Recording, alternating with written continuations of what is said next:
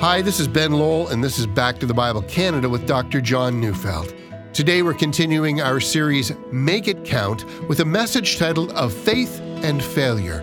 So turning your Bibles to 2 Timothy chapter 1, verses 13 to 18, as we join Dr. Neufeld now.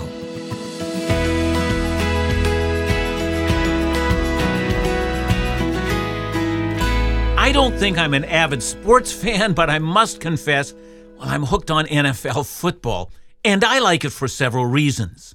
The season is relatively short, so every game matters, and I also like it for all the strategy that is involved, and finally, I like it because there are some lessons about human triumphs and human failures to be learned.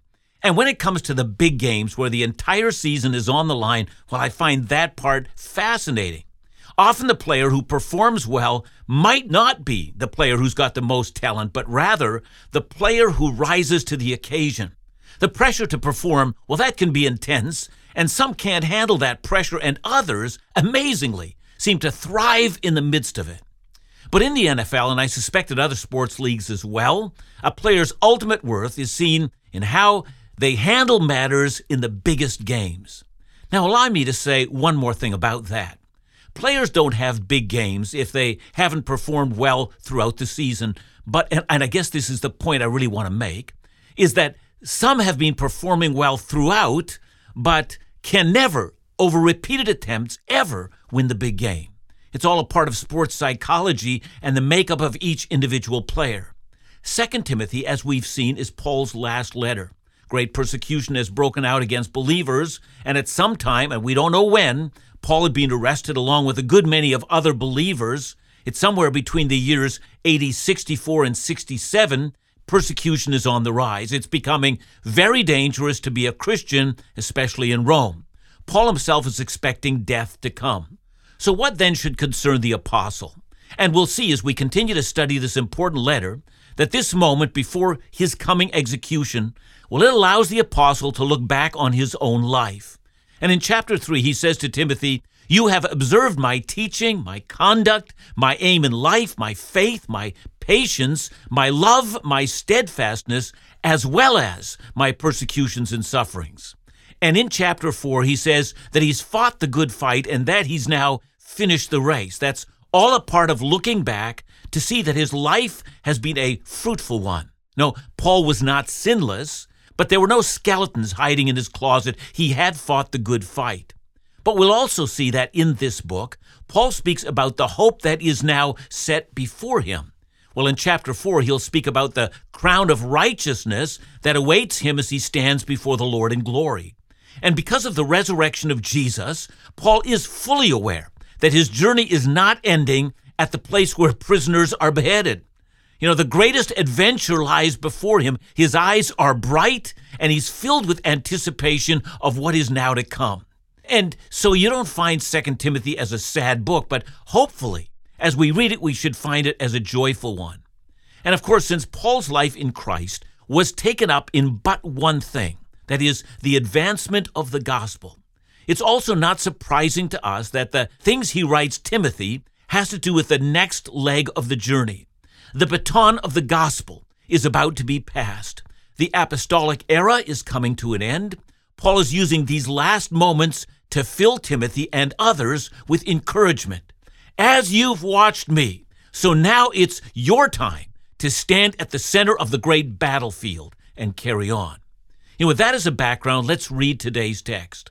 I know it's a short one, and you might wonder why I'm devoting an entire sermon to this point, but I hope as you follow it through, you'll find this expenditure of time worthwhile. So I'm reading 2 Timothy 1, 13 to 18.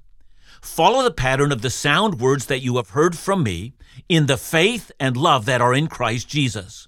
By the Holy Spirit who dwells within us, guard the good deposit entrusted to you. You are aware that all who are in Asia turned away from me, among whom are Phygellus and Hermogenes. May the Lord grant mercy to the household of Onesiphorus, for he often refreshed me and was not ashamed of my chains. But when he arrived in Rome, he searched for me earnestly and found me. May the Lord grant him to find mercy from the Lord on that day, and you well know all the service he rendered at Ephesus. So let's start where I ended yesterday. The first instructions we find here, it's found in verses 13 and 14. Well, they're instructions that Timothy guard the deposit. The image we have here is of money placed into a bank account. So Paul's telling Timothy, look at the riches that have been credited to you. Your job now is to make sure the deposit isn't lost. But of course, the deposit is the truth of the gospel.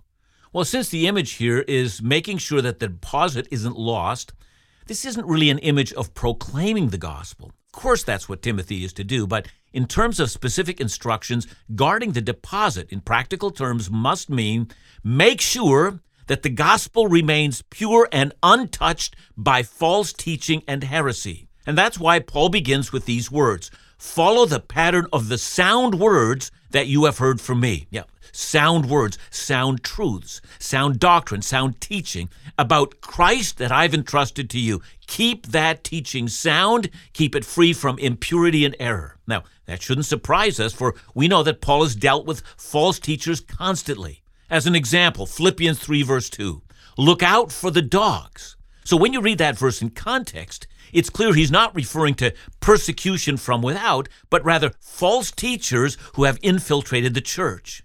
And so Timothy is told in no uncertain terms that he's to fight against false teachers. I mean, after all, that's why Paul had sent Timothy to Ephesus. So listen to how Paul begins the book of 1 Timothy. 1 Timothy 1 verse 3, as I urged you when I was going to Macedonia, remain in Ephesus so that you may charge certain persons not to teach any different doctrine. Now there he means any other doctrine than the apostolic doctrine that Timothy had received. And so, well, it shouldn't surprise us then that in the second book that Paul writes to Timothy, Timothy's still in Ephesus, he gives him the same instructions, guard the deposit. Now if you study church history, you might be surprised to find how much energy has been expended in the past in just this one thing, fighting heresy. You know, during the first several centuries, Christians fought against major false teachings that threatened to take over the entire church. Now, if those heresies had succeeded, eventually the deposit would have been exhausted, leaving the church with nothing to preach. And so in the first 5 centuries, the church fought against, such heresies as Docetism, that taught that Jesus only appeared to be human but wasn't, Adoptionism, that taught that Jesus had not always been God, Montanism and Sabellianism, and then Arianism. Wow, that one almost succeeded. It taught that Jesus was a created being, and at that time it was Athanasius, the great man of God who guarded the deposit. And then in the time of Augustine, it was a battle against a false teacher named Pelagius and the doctrine of Pelagianism that taught that man didn't have a fallen nature at all, and that man consequently was free to make any choices he wanted, and he didn't require the grace of God to be saved. Oh, that sounds familiar, doesn't it? Lots of those forms of heresies around today. Now, for those of you who know your history, the Protestant Reformation beginning in the 1500s, that's really noteworthy. Reformers weren't saying that they were starting a new church or that they were starting anything new at all. Rather, they pointed at Catholicism and said, you've been starting new things and new doctrines constantly, one after another, from the belief that the church has the power to save rather than Jesus, to purgatory, to the idea that you can sell indulgences to forgive people's sins. You've not guarded the deposit, you've plundered the deposit. Now, I say all those things so that we won't think that our day is unique. There are so many heresies today, but it's like it's always been. So we also must guard the deposit. We must not imagine that Timothy, in guarding the deposit, will become a harsh and bitter man, pointing out everyone's errors. Notice when Paul speaks of guarding the deposit, how he couches his words. Look again at verse 8, where he speaks of the deposit, which is both the faith and love that are in Christ Jesus. The faith refers to the truths of the gospel, but the love refers to the heart for those who are hearing it. The gospel of Jesus is not just a gospel of the saving work of Jesus.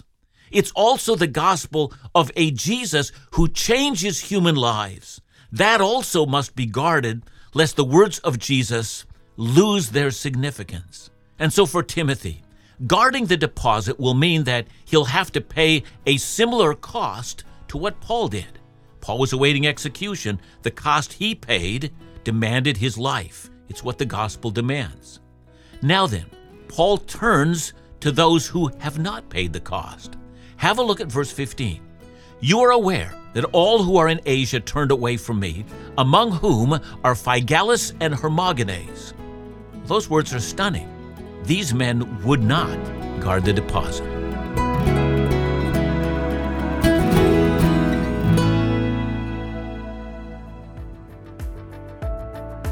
Back to the Bible Canada has a global vision the size of our global mission.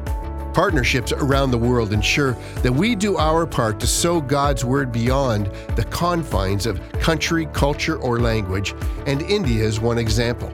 Since 2017, in partnership with Back to the Bible India, Dr. John's messages have been broadcast in hard-to-reach regions across India, in fact, much of Asia. Free pastor conferences have taken place, working together to train biblical leaders for the church in India. And thousands of Bible teaching resources have been translated and distributed to believers hungry for God's truth, and the sowing is bearing fruit. Sonu wrote to say, "In my journey with Back to the Bible, I am blessed by the Word of God. Now my whole family is serving the Lord." While February is our International Ministries Month, please consider a special gift to reach our $50,000 international ministry goal. Call us at 1-800-663-2425 or visit backtothebible.ca.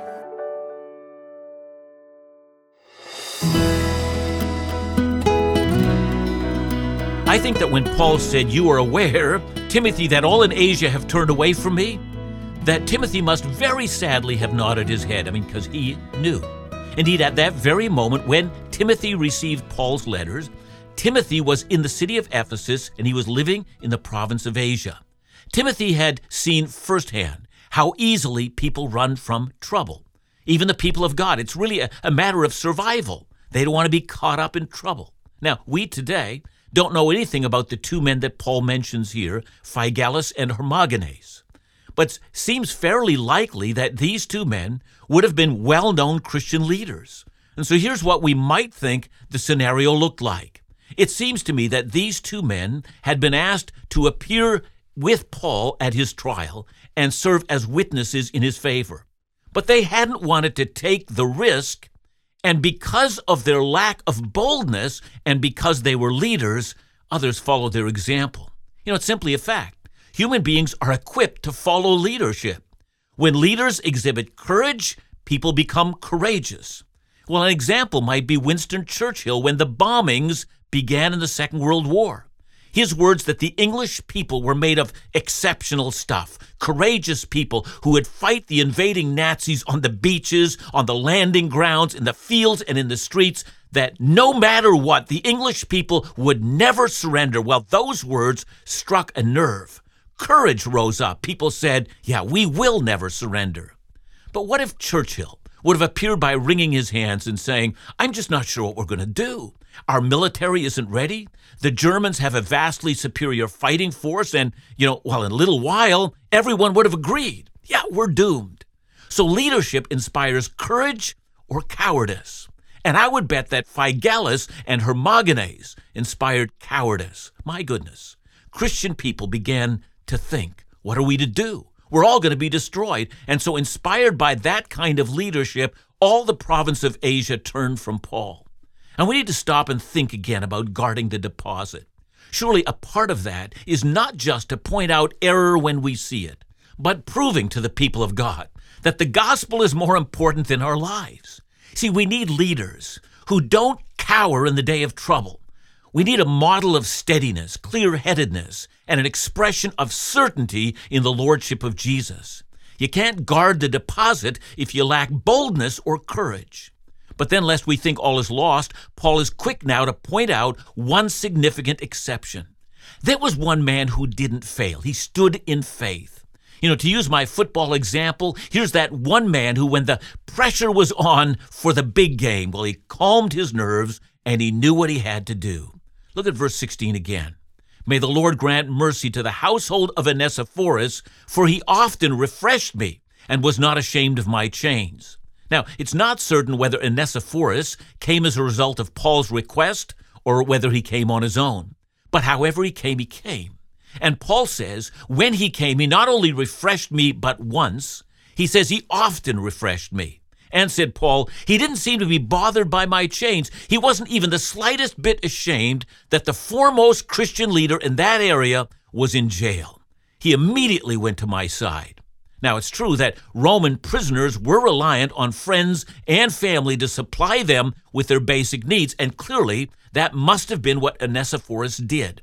Whether he brought money and resources from the church in Ephesus or whether he spent his own cash, Paul doesn't say. But then Paul adds something that's curious here. He's asking God not only to grant mercy to Onesiphorus, but to his entire household. So why does Paul mention the household? Well, there are several possibilities. One is that when Onesiphorus showed up, it might have been that his entire family would be investigated by authorities. So not only was he in danger, so also were his wife and children. That's one possibility.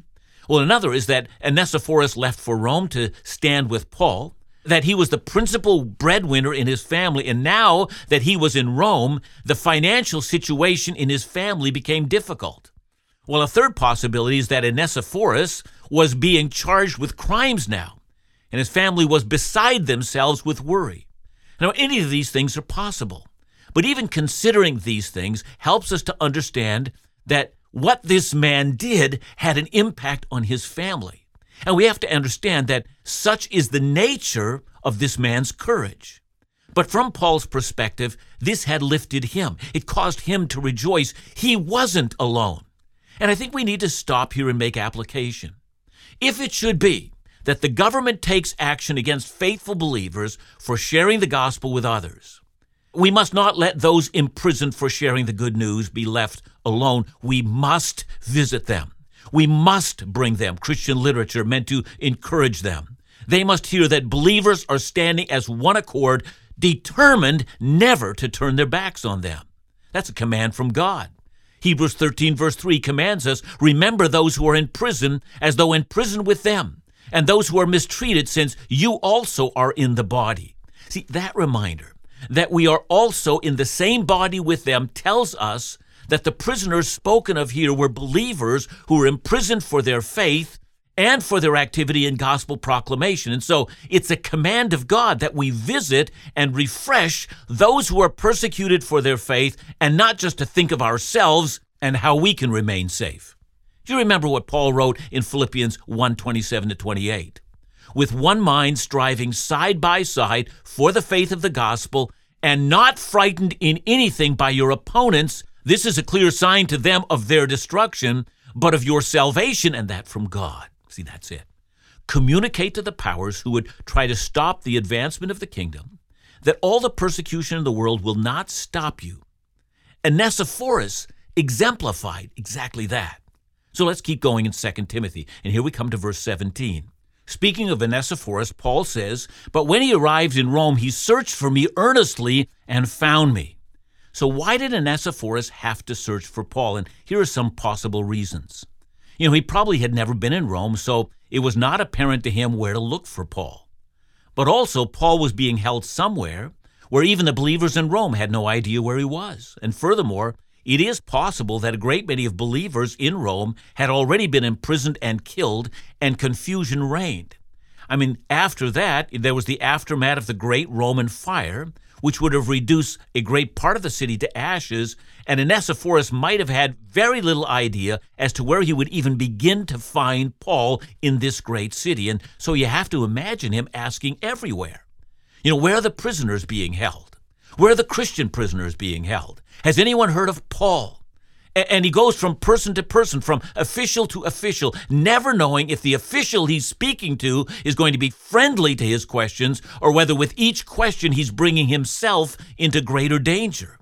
But whatever the process was, can you imagine Paul's face as Onesiphorus suddenly shows up? How in the world did you find me? Now we come to verse 18. May the Lord grant him to find mercy from the Lord in that day. And you know well all the service he rendered at Ephesus.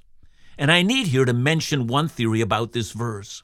Some argue that the wish that Onesiphorus finds mercy when he stands before God's bar of judgment is because, at least so it's imagined by some, that Onesiphorus has already died. Now, it's just a theory, we don't know, but Paul lists him as one man who, when the pressure was on, played the best game of his life. Looking at the Roman machine, he never flinched, he entrusted his life to God. So let's come back to where we began, to the sports illustration. In all sports, there are athletes who, when the big game is on, they either grasp it and have the game of their lives, whereas there are others, when the big game is on, they simply can't take it, and they fail miserably.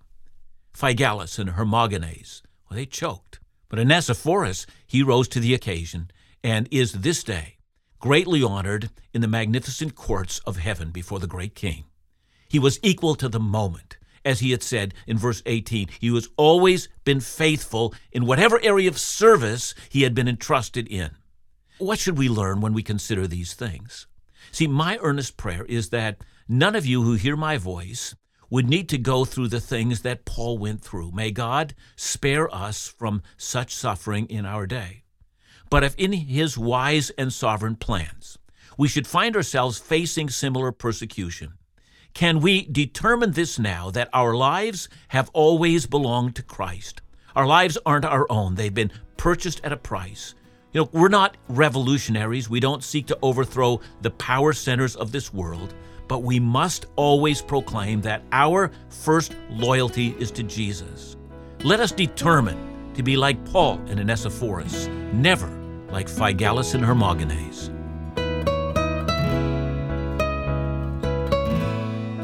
Thanks so much, John. John, how do you think I can know that when the pressure is greatest, that I simply won't fail, I won't choke when it comes to being faithful? Yeah, how does any of us ever know ourselves well enough to actually answer that? At the same time, I do believe that, when Jesus said that, don't even, make up your mind what you should say, for the Holy Spirit will give you the words to speak, should that hour of persecution come upon us. Well, I take from that I'm not confident when I look at myself. I see, self-preservation is a huge issue in my life, and maybe I'm a coward too, but at the same time, I am convinced that the boldness that comes supernaturally from the Holy Spirit to the life of all believers can be counted on in that hour. Thanks so much, John. And remember to join us again next week as we continue our series, Make It Count, right here on Back to the Bible Canada, Bible teaching you can trust.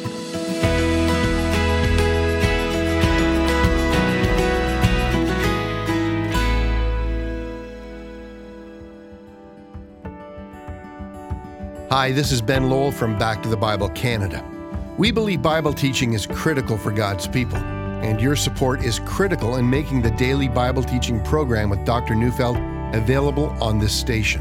But we know there's times when you may miss the radio program, so we want to remind you of all the opportunities available for free for your use and convenience. At backtothebible.ca, you can search through a library of messages and series, both audio and video with Dr. John, but also learn more about our ministry podcasts, YouTube channels, mobile applications, and print resources.